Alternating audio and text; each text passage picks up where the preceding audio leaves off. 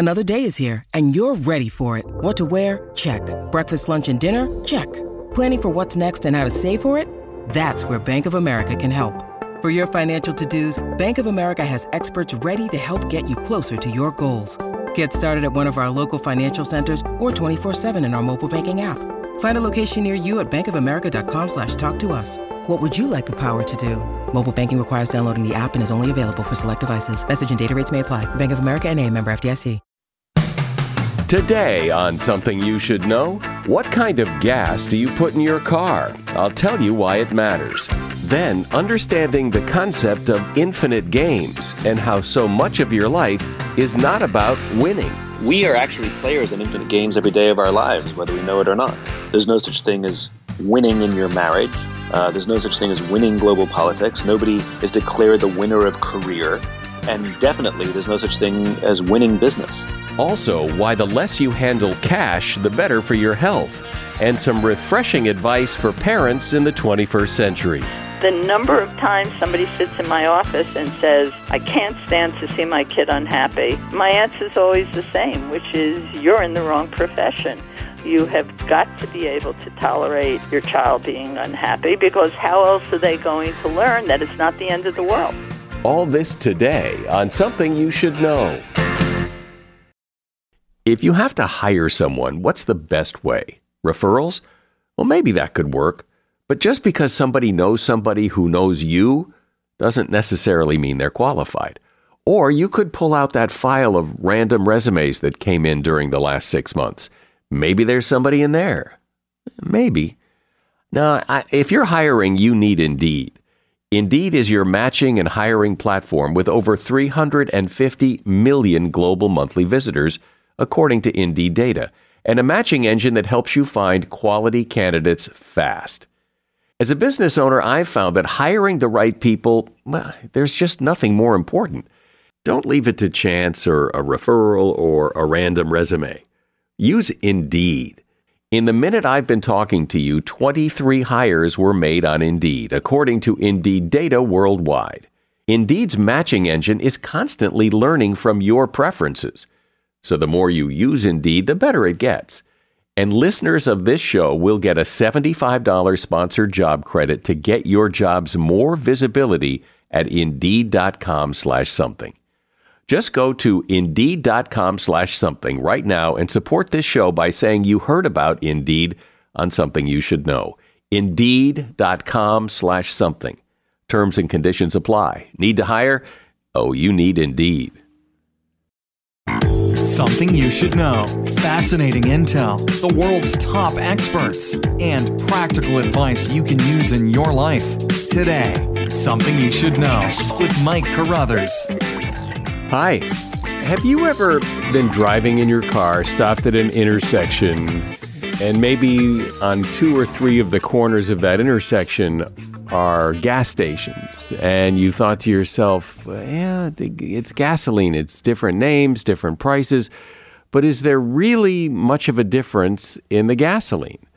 I think generally people think that gasoline is gasoline and that all brands are pretty much the same and cheaper is better. But automotive technician Pamela Oak says that's not so. A while ago, top automakers met with petroleum companies and basically said, for our cars to get the best miles per gallon and to reduce emissions, we need a gasoline with this specific formula. Several gasoline brands stepped up to the plate and met those standards. Others did not, or have not yet. In tests, cars running on gasoline with that formula get 3 to 4 miles per gallon more than other gasolines. Those gasoline brands are designated as top-tier gasolines. To find out which gasolines are in that group, go to toptiergas.com. That's toptiergas.com. We'll put that in the show notes as well. You might be surprised to find that your favorite gasoline is not yet on that list. And that is something you should know. You are about to look at your life differently, in a way you have never really thought of before, most likely. But once you hear this, it's going to make you think. And it's all about the difference between finite games and infinite games. And rather than me trying to explain it to you, let me introduce to you Simon Sinek. Simon is a speaker and author of several books, and his latest is called The Infinite Game. Hey, Simon, welcome. Hey, how are you? So explain what you mean by the infinite game and finite games and infinite games and what the difference is and why this is all worth talking about. In 1986, a theologian and philosopher named James Carse theorized these two kinds of games, finite games and infinite games. A finite game is defined as known players, fixed rules, and an agreed-upon objective. Football, baseball. There's always a beginning, middle, and end, and if there's a winner, there has to be a loser. And there are infinite games. Infinite games are defined as known and unknown players, which means a new player can join at any time. The rules are changeable, which means we can play however we want. And the objective is to perpetuate the game, to stay in the game as long as possible. There's no such thing as winning an infinite game because there's no finish line. Eventually what happens is a player drops out of the game because they run out of the will or the resources to play. That's about the best we can ever do. But we are actually players in infinite games every day of our lives, whether we know it or not. There's no such thing as winning in your marriage. There's no such thing as winning global politics. Nobody is declared the winner of career. And definitely there's no such thing as winning business.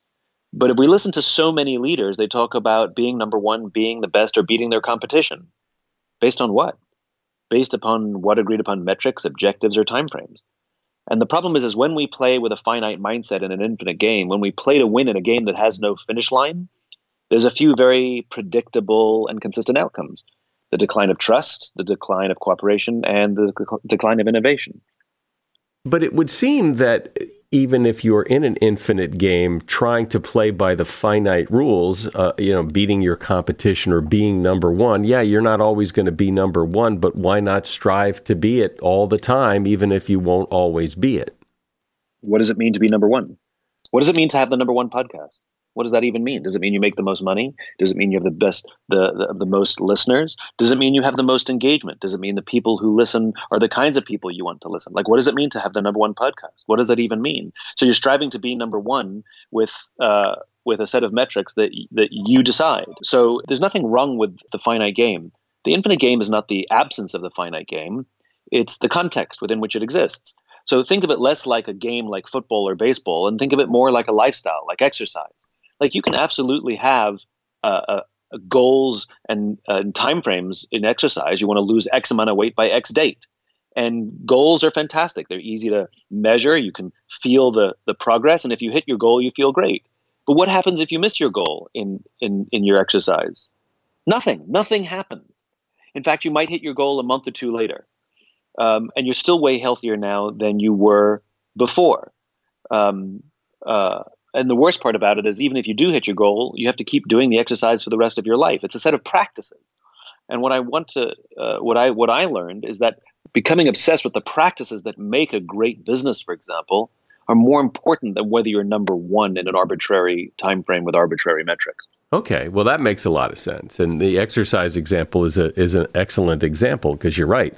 No matter what, you're still better off than if you didn't do it at all. And you may get there 2 months later and no harm, no foul. Exactly. And if you think about how many businesses set out with these, what they call vision, but it's not really, it's just a bold goal, to be $1 billion business. Well, what happens if you reach that goal? To be number one. Okay. What happens if that happens? What happens if you are number one based on whatever metrics you want to choose? Do you close the business? Goal achieved? Or do you play defense for the rest of your life? That'd be funny. Yeah, we made $1 billion. We're closing up shop. Exactly. That was our goal. That was our vision. So now we're done. And so what are we supposed to do with this? I mean, it's interesting to distinguish the difference between finite and infinite games and how it applies to business and all. But then what do we do with it? Well, I mean, again, this is not just about business. This is about all kinds of things in our lives, our relationships. When we try and one-up each other in our relationships or friendships, when we're competitive with our friends, this doesn't go a long way to helping build trust amongst our friends. So what I've tried to do is lay out a series of practices that we can all learn to help us live healthier lives within this infinite game, within all these infinite games that we're players. Many of us have careers. We still go to work. You're never going to be declared the winner of your career. And being number one, again, based on what? Rank or salary or how much people respect you. And so those things are about having a just cause. In other words, waking up every day to advance something bigger than ourselves. That there's more to it than just us. Building trusting teams, ensuring that the people we work with or our friends, that we give them a safe space to be themselves, that they do trust us and we trust them back.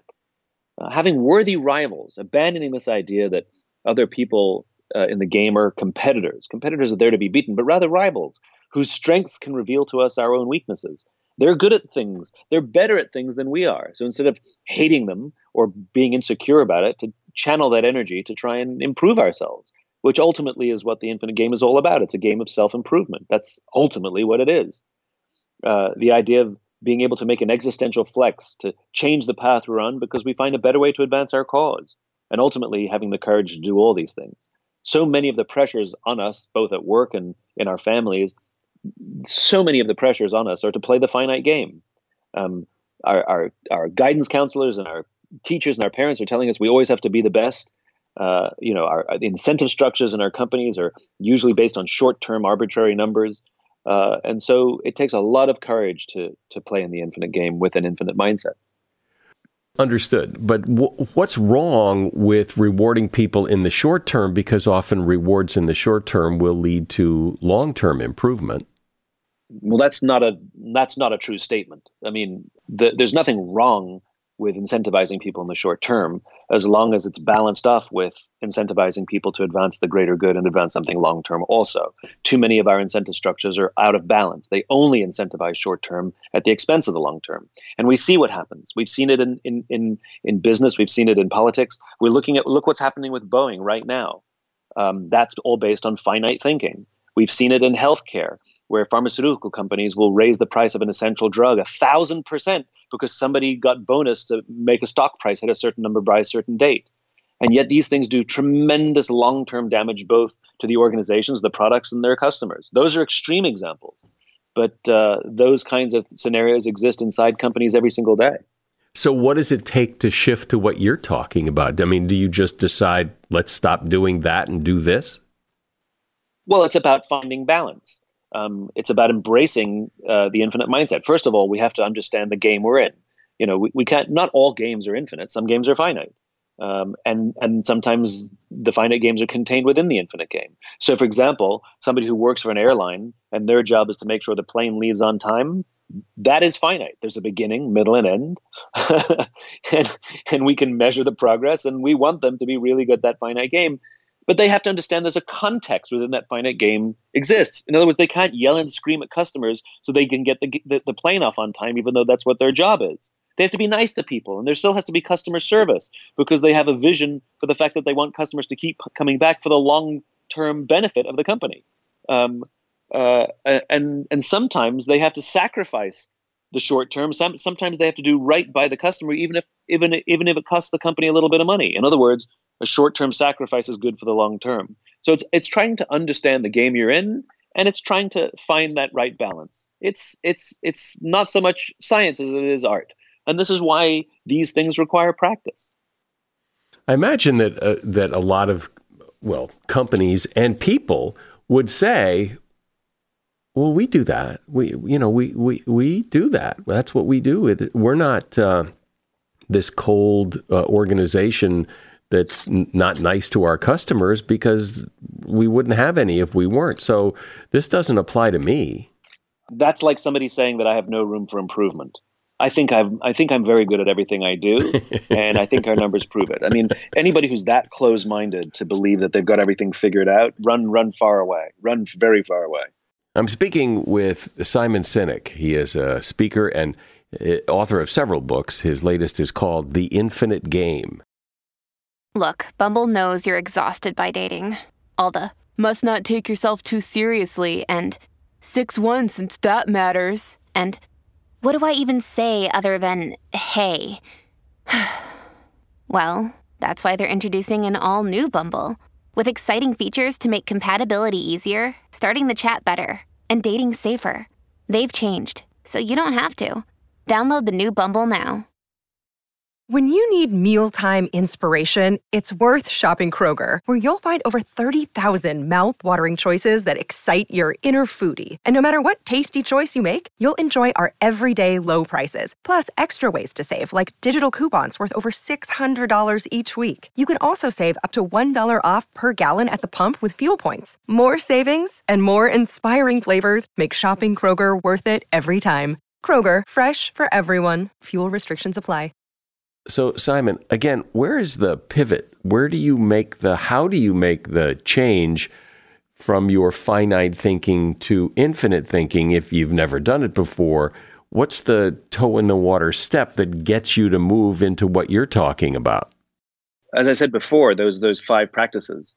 There's working to advance a just cause. Was first we have to know what our just cause is. What is a vision of the future so idealistic that for all practical purposes, we will never achieve it, but we will commit our lives to helping advance towards that cause. Like the founding of the United States, our founding fathers wrote in the Declaration of Independence that they imagined a world in which all men are created equal, endowed with these unalienable rights, life, liberty, and the pursuit of happiness. We'll never get there. We will never get to a point where all people are equal in our country, but we will die trying. That is the point. That is the point of a vision, of an idealized future. That is the point of a just cause. And when we have a sense of just cause, it gives our work and our lives meaning. So the question is, what kind of world do we want to live in? And are we going to commit our lives, our jobs, our work, the energy that we expend in our friendships to help advance towards that just cause? What's ethical fading? Ethical fading is a phenomenon that psychologists have written quite extensively about, where people make unethical decisions believing that they are well within their framework of their own ethics. And there are many things that make ethical fading happen. So, for example, an example of ethical fading is what we saw in the extreme happen at Wells Fargo Bank, where 5,000 employees opened 3.5 million fake bank accounts so that they could hit their financial goals, and yet very few of them thought that they were doing anything wrong. So there are a few things that make ethical fading happen. One of them is we can rationalize, everyone's doing it. Got to put food on the table. It's what my boss wants. It's the industry standard. That's my favorite one. It's right, the system. Right. We can rationalize this unethical behavior, believing that we're acting ethically. We just sort of have no choice. Another one is the overuse of euphemisms. We see this rampant in business, where we use words to distance ourselves from our actions. So, for example, companies would never want to spy on their customers. That's unethical. But data mining, we love data mining. So we see these kinds of things all the time. We reduce headcounts as opposed to using people's livelihoods to balance the books. We use these slippery words to help distance ourselves from the impact of our decisions. And if we do these things too often, we hit the slippery slope, which is another condition of ethical fading. And eventually we find ourselves in an organization or as individuals where we're acting unethically on a regular basis, thinking that nothing's wrong. Yeah. Until something breaks or there's a scandal or something goes horribly wrong. But it certainly seems that within the infinite game, as you pointed out, there are lots of finite games going on. And this is kind of where you have to kind of go back and forth in your thinking. Yeah, I've got to get the plane out the door on time, but there's a bigger vision I also have to keep in mind. That's right. And it's about balancing those things. And an infinite-minded player, an infinite-minded employee, an infinite-minded customer, we will understand that there's a bias of people over profit. That doesn't necessarily mean 90-10. It could be 51-49, but there's a bias that we will sooner do the right thing to protect someone at short-term financial cost rather than sacrificing human beings for the short-term financial gain. I can see where, although this sounds like a great idea, that there would be some problems and some difficulties in adopting this infinite mindset because other people don't, for one thing. And even though we're playing in this infinite game, the world isn't wired that way. The world is a lot of finite games, and it's hard to make this shift. That's right. That's why it takes courage. This isn't the way it always has been. The concept of mass layoffs, where companies on an annual basis will use people's livelihoods so they can meet their arbitrary projections. This practice did not exist as a standard of doing business in the United States prior to the 1980s. It just didn't exist. And the whole idea of incentivizing executives based on the performance of the stock price really wasn't the standard prior to the 1980s. And shareholder supremacy, where we prioritize the wants, needs, and desires of an outside constituency over customers and employees, really didn't exist prior to the 1980s and 90s. So it's only the past 30 or 40 years that we've seen this steady rise of finite thinking. And it's done tremendous damage to our economy. It's done tremendous damage to the way we live our lives. It's infiltrated politics. It's infiltrated hospitals. It's infiltrated education, where everybody's trying to win as opposed to help advance and protect and improve. And they pit themselves against each other. And we, the patients, we, the students, we, the voters, we, the customers, we, the employees, are the ones who suffer the most. But that is the nature of competition. That is the nature of capitalism, that we're all trying to build a better mousetrap. And so, but that's always been the case. So what changed in the 80s and 90s? Well, there was a steady rise of finite thinking based on the thinking of an economist named Milton Friedman. He theorized that the responsibility of business was to maximize profit within the bounds of the law. Well, what about ethics? He treated business like it was one-dimensional. It was just about money. Business is dynamic. 100% of customers are people. 100% of employees are people. 100% of shareholders are people. Business is not just about money. People are an integral part of business. And yet that definition that he proposed was embraced by leaders at the time, and other theories started to show up, like shareholder supremacy, like the use of mass layoffs, like a concept called rank and yank, where we rank the performance of our employees and promote the top 10% and fire the bottom 10%. These things do so much damage to a culture. They do so much damage to the way we feel when we show up to work. And what we find now is a time and age where employees are not loyal to companies because, quite frankly, companies aren't loyal to employees. There's an entire generation of young people who are growing up that bounce from job to job to job, and they're accused of not having loyalty. And yet, when we talk about the gold watch that people used to get at the end of their careers, there's an entire generation that has no idea what I'm talking about when I talk about the gold watch. And this is because companies do not offer their employees loyalty. So why should employees offer it back? This is not normal. And where are we? Is it getting better or worse? Well, I think we're in the middle of it. The fact that people like me, that people even want to buy my books or interview me on podcasts, I think is a sign that we're moving in the right direction. I shouldn't have a career. I talk about trust and cooperation. There should be no demand for my work. But there is. If I were talking about these things in the 80s and 90s, you wouldn't want to talk to me. So I think we're moving in the right direction. It's a slow and bumpy road, but I'm optimistic for the future. As I said in the beginning, this is really a different way of looking at how we live our lives and how businesses and people interact, and it makes you think. Simon Sinek has been my guest. He is a speaker and author. His latest book is called The Infinite Game, and you'll find a link to that book in the show notes. Appreciate you being here, Simon. Thanks. You're welcome, Michael. Thanks very much, and thanks for your help and giving me a platform to share my ideas. Really appreciate it. Your brain needs support, and new Ollie Brainy Chews are a delightful way to take care of your cognitive health. Made with scientifically backed ingredients like Thai ginger, L-theanine, and caffeine, Brainy Chews support healthy brain function and help you find your focus, stay chill, or get energized. Be kind to your mind and get these nootropic chews at ollie.com. That's OLLY.com. These statements have not been evaluated by the Food and Drug Administration. This product is not intended to diagnose, treat, cure, or prevent any disease. At Evernorth Health Services, we believe costs shouldn't get in the way of life-changing care, and we're doing everything in our power to make it possible. Behavioral health solutions that also keep your projections at their best? It's possible. Pharmacy benefits that benefit your bottom line? It's possible. Complex specialty care that cares about your ROI? It's possible. Because we're already doing it. All while saving businesses billions. That's Wonder made possible. Learn more at evernorth.com/wonder.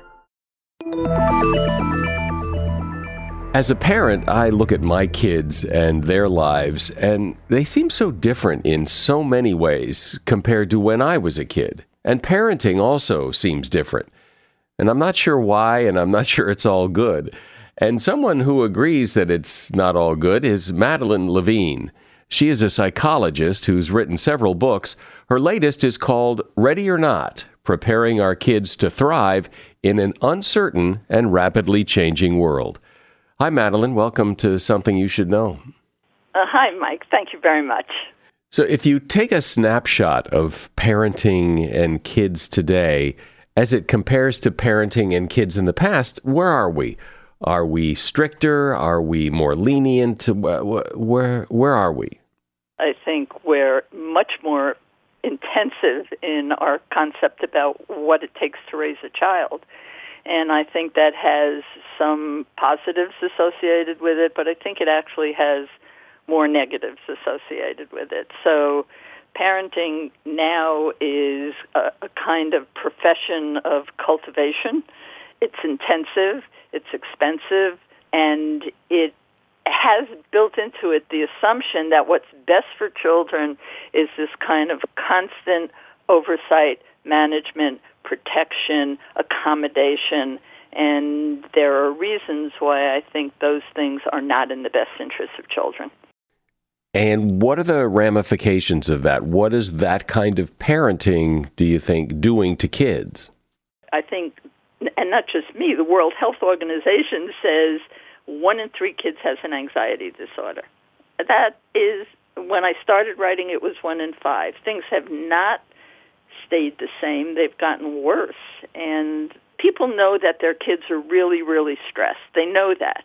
And so I think what parents are doing is trying to accommodate to anxiety in their kids in the wrong ways. So where is the stress coming from in the kids? Why are kids so stressed? Well, they're stressed because, there's this culture of like being outstanding at everything. It's not enough to be an A student. You're supposed to be an A plus student or a straight A student. School, it's from 4 hours of homework a night. It's from the fact that parents are under the impression, as schools are feeding into it, that unless you get straight A's and you go to a really great selective school, like you're doomed. I was talking to a woman this morning who was telling me about trying to talk to her kid who's a junior about, he doesn't have to make the decision yet about school. He's worried about getting into Stanford. I'm on the West Coast. He's worried about getting into Stanford. And I'm coaching her on, you don't have to worry about it quite yet, and there are lots of schools out there. And the kid says, great, Mom, way to kill my dreams. So kids now have bought into a mythology. I think it's a mythology about what it takes to be successful. So the pressure comes from not enough sleep. A teenager needs, 9 hours of sleep? They get on average 6. It means they're sleep deprived all the time. There is a constant drumbeat of performance. For young children, this is not what kids need. They need the time and the energy to explore, and they absolutely have to have titrated experiences of disappointment and failure and challenge if they're going to master that as they move into adulthood. And they don't have that opportunity anymore. So what does that look like? What does that childhood look like that it isn't now? So here's what I think it would look like. I spoke to 600 people last night, and I asked if there was anybody in the audience who had never had their heart broken. 600 people, one person raised their hand, right? You will, and your child will have their heart broken at some point. And how do they prepare for that? They prepare for it by having small, normal developmental experience of anxiety that we're not rushing in to accommodate to. I mean, the number of times somebody sits in my office and says, I can't stand to see my kid unhappy, my answer is always the same, which is you're in the wrong profession. You have got to be able to tolerate your child being unhappy, because how else are they going to learn that it's not the end of the world? And so I think what it would look like would be kids having more normal developmental experiences that they have to manage with their parents kind of standing on the sidelines, and that's not what's happening now. Yeah, well, to those parents, this is normal. Your definition of normal isn't their definition of normal. I'm not sure about that, Mike, because when I speak, there is a great deal of agreement, and it's not just me. I mean, it's all my colleagues who are speaking and the people who are doing research. There is, in the very beginning, when I was interested in this and writing about it, I got a lot of pushback, like, oh, Dr. Levine's trying to, lower the bar because we want our kids to do really well, and she wants to lower the bar, which is always funny to me because, I'm a Jewish PhD from New York, married to what my own family calls a real doctor. So we're not known for low bars, really, culturally. And it wasn't about lowering the bar, but there was pushback. That's 15 years ago. Not anymore. There's no pushback anymore. There's only the idea that how could I possibly enact what you're saying when everybody else in the community sees it differently, sees it in this intrusive way, and I can't swim against the stream.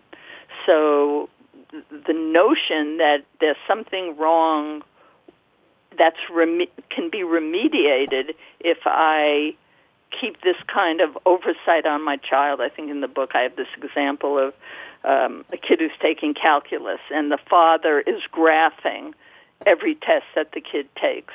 And the kid has trichotillomania, which is he's pulling out his eyebrows, he's pulling out his eyelashes and his hair.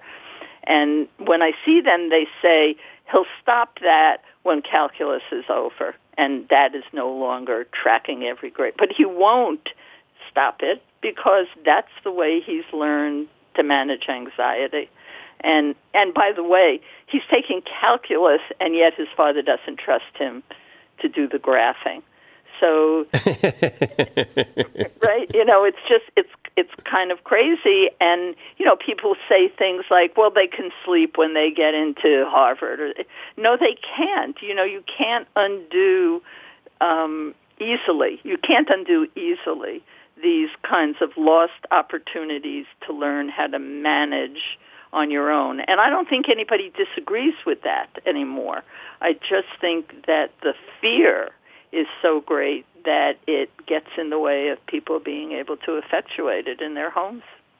And so what's the advice if you're a parent listening to you and you're saying, here's the problem, here's all this anxiety. All right, but I don't know what it means to parent the way you're talking about. What is it I do or stop doing? There are two words I always tell parents. You have to listen and you have to be curious. And which parents aren't because they're so busy micromanaging. And listening is not sitting there for 10 seconds listening to your kid while you formulate, your response to it. No kid has ever walked into my office, and I've been doing this 35 years, and said, my parents just listen too much. No kid has ever said that. Plenty of kids, most kids have said, my parents talk too much. So I think parents start with the exercise because it's not that threatening of could you just listen a little bit? Could you just be curious a little bit about what your kids are thinking? Because part of growing up is, sort of trying out different ideas. Don't get excited when your kid says, marijuana is the best thing in the world. Listen to them. See how they're thinking. Don't jump in too quickly. And remember something about your own experience of growing up. Often ask, what do you remember most about growing up? And it's a question audiences like because they go back to childhood and they think about climbing up a tree or hiding from their parents, whatever. And remembering that your own childhood allowed you a degree of freedom that you are not allowing your children, and that the consequences of that may not show up when your kid is young, but it will show up later. This whole thing about emerging adulthood, like where did that come from? Now, I didn't learn that in graduate school. This year I put 6 kids into emerging adulthood programs because they just didn't have basic skills. So I tell parents, have your kid have a job when they're in high school. My kids work construction in high school. That was a good job. It's hard. You stand on your feet. You're responsible to your co-workers. Let your kid have chores around the house. Every kid in America knows how to get out of loading the dishwasher. And that's simply to say, oh, I have to go study for my AP history test, right? And then mom, who's been working all day long, says, don't worry, honey, I'll do it for you. If you want your kid to grow up and be part of a community, you're the first community. So let them have chores, make them responsible, be interested in them, be curious about them, and talk to other people about your level of anxiety. Because if 1 in 3 kids has an anxiety disorder, by the way, 1 in 3 adults also has an anxiety disorder. So I can imagine parents listening to you and saying, well, wait a minute. I try to listen to my kid. I'll say, how was school? Fine. What'd you learn today? Nothing. Right. I'm listening, but there's nothing coming. And then when you say, I'll let you comment, give my kids freedom. If I gave my kids the freedom they wanted, they'd be playing video games every waking moment. And I'm not going to allow that. 2 things. In answer to your first one, nothing, fine. First of all, you're talking about a teenager, right? If you ask your 8-year-old or a 7-year-old how school was, they're usually pretty enthusiastic. And it's normative for a kid to say nothing. But that's okay. That, knowing what is developmentally appropriate, like for a teenager to say nothing, that's fine. And at least you're not standing at the door ambushing them with, how'd you do in school today or what grade did you get? So your persistent interest is good. And I promise you that at some point you'll start getting an answer to that question, but not in early or middle adolescence. That's just not the way those kids do things. And your second example of they'd be playing videos all day, none of this is to be interpreted as an abdication of responsibility towards your children. It is not healthy for your kid to play video games all day. So that's a place where you actually do have to intervene and set rules and boundaries. Your job is to keep your kids safe. And sort of a realistic appraisal, this business about kids can't go out and it's too dangerous out there. It's unrealistic. It's the safest time to be a kid in America. Letting your kid play video games all day, so you should let them out and you should let them play. Playing video games all day, not healthy for your kids. So that's a place where you have to set limits. That's your job as a parent. That whole notion of not letting your kids out, like when we were kids, when parents said, we'll see you at dinner, off you go, and you would go around on your bike with the neighborhood kids, and you'd go far. You could go far as long as you're home on time. This is one of the things that really strikes me as so odd, and what I was trying to get at earlier is where did that come from? Because parents didn't used to think about danger the way they think about it now. I don't think it's so much income equality. There's something else going on that caused that change. Well, yes, and I don't feel like I have all the answers to that for sure. I don't think anybody has all the answers to that. We've had this huge cultural shift, and I do think it's tied to a loss of trust in institutions, in the world, in the 24-hour news cycle, which makes it look like at any moment all hell can break loose. I used to, before I wrote about child development, I had a couple books on media, and my mentor was a guy named George Gerbner, who, at the Annenberg School of Communication, who coined the term mean world syndrome. And that was long before the 24-hour news cycle.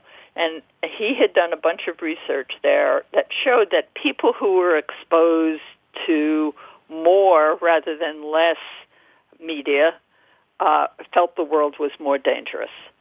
And so now, if you're watching and it's on constantly, it looks like the world is profoundly dangerous at all times. And I think that news cycle, without the attendant skills to evaluate what you're seeing, has made people extremely fearful. And I do think community, which had a salutary effect, like we're all in this together, has dissipated. So the world looks scary. I mean, how many times have you seen those images of kids walking out of schools crying with their hands up?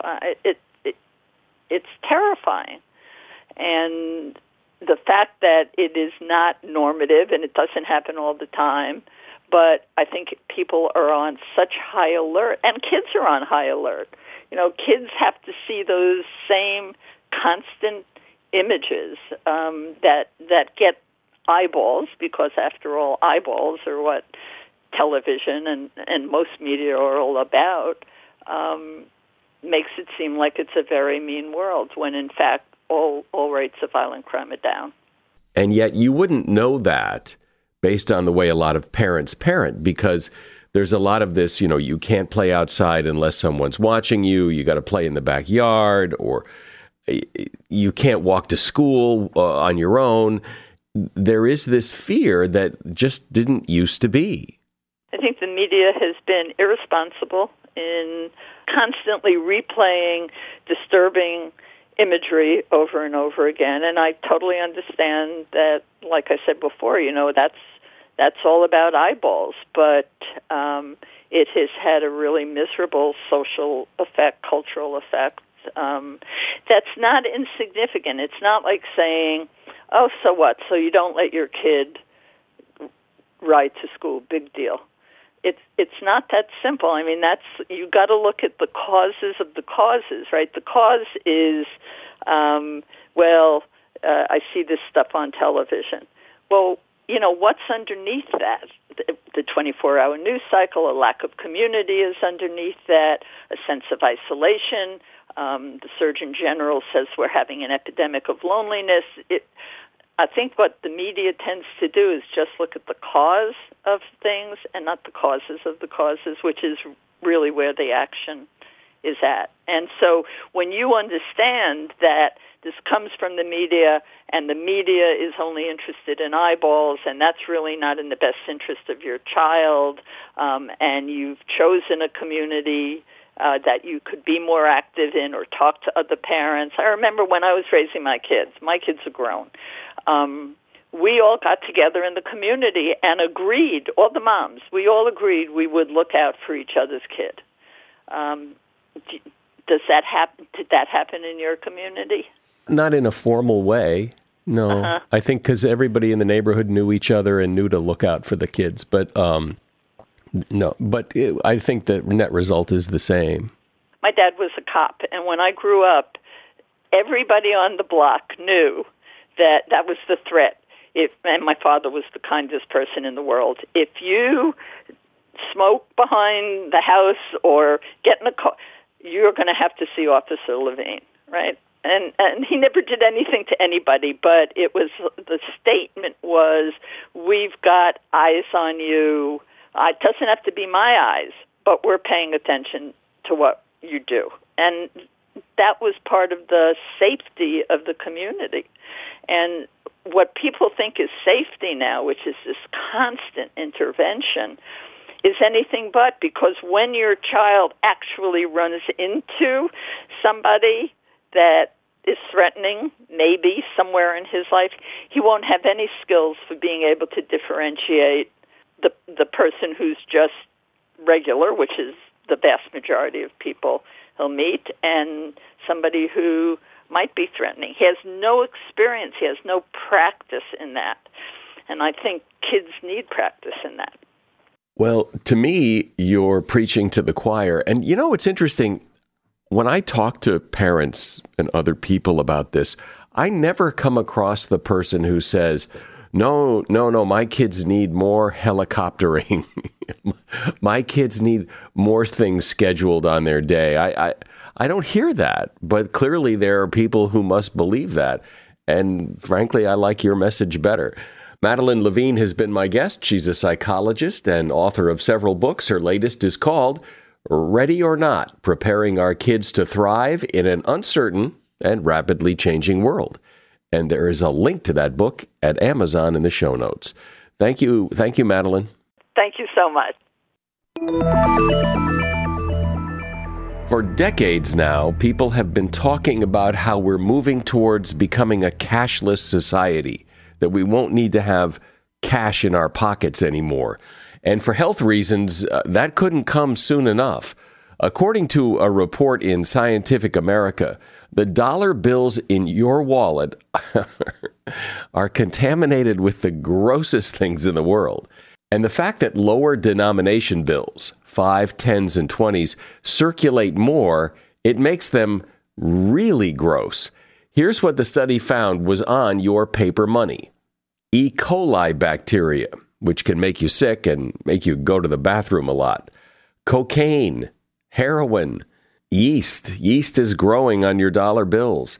There's also mold. The flu virus, if it's humid or accompanied by mucus, oh God, it can survive on your money for 17 days.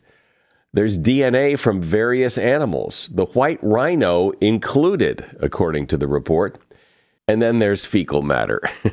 So after you touch money, wash your hands. And that is something you should know. And when you're done washing your hands, share this podcast with someone you know. I'm Mike Carruthers. Thanks for listening today to Something You Should Know. The Bigger Pockets portfolio of podcasts are worthy of your investment. We're having a real conversation as real estate investors. New episodes available every day. It's important to buy where it makes money and not necessarily where you want to travel to. Bigger Pockets, On the Market, Rookie Real Estate, or Money Podcast. The purpose of flipping is to create more cash so then you can reinvest into other types of properties. The Bigger Pockets Podcast on YouTube or wherever you listen.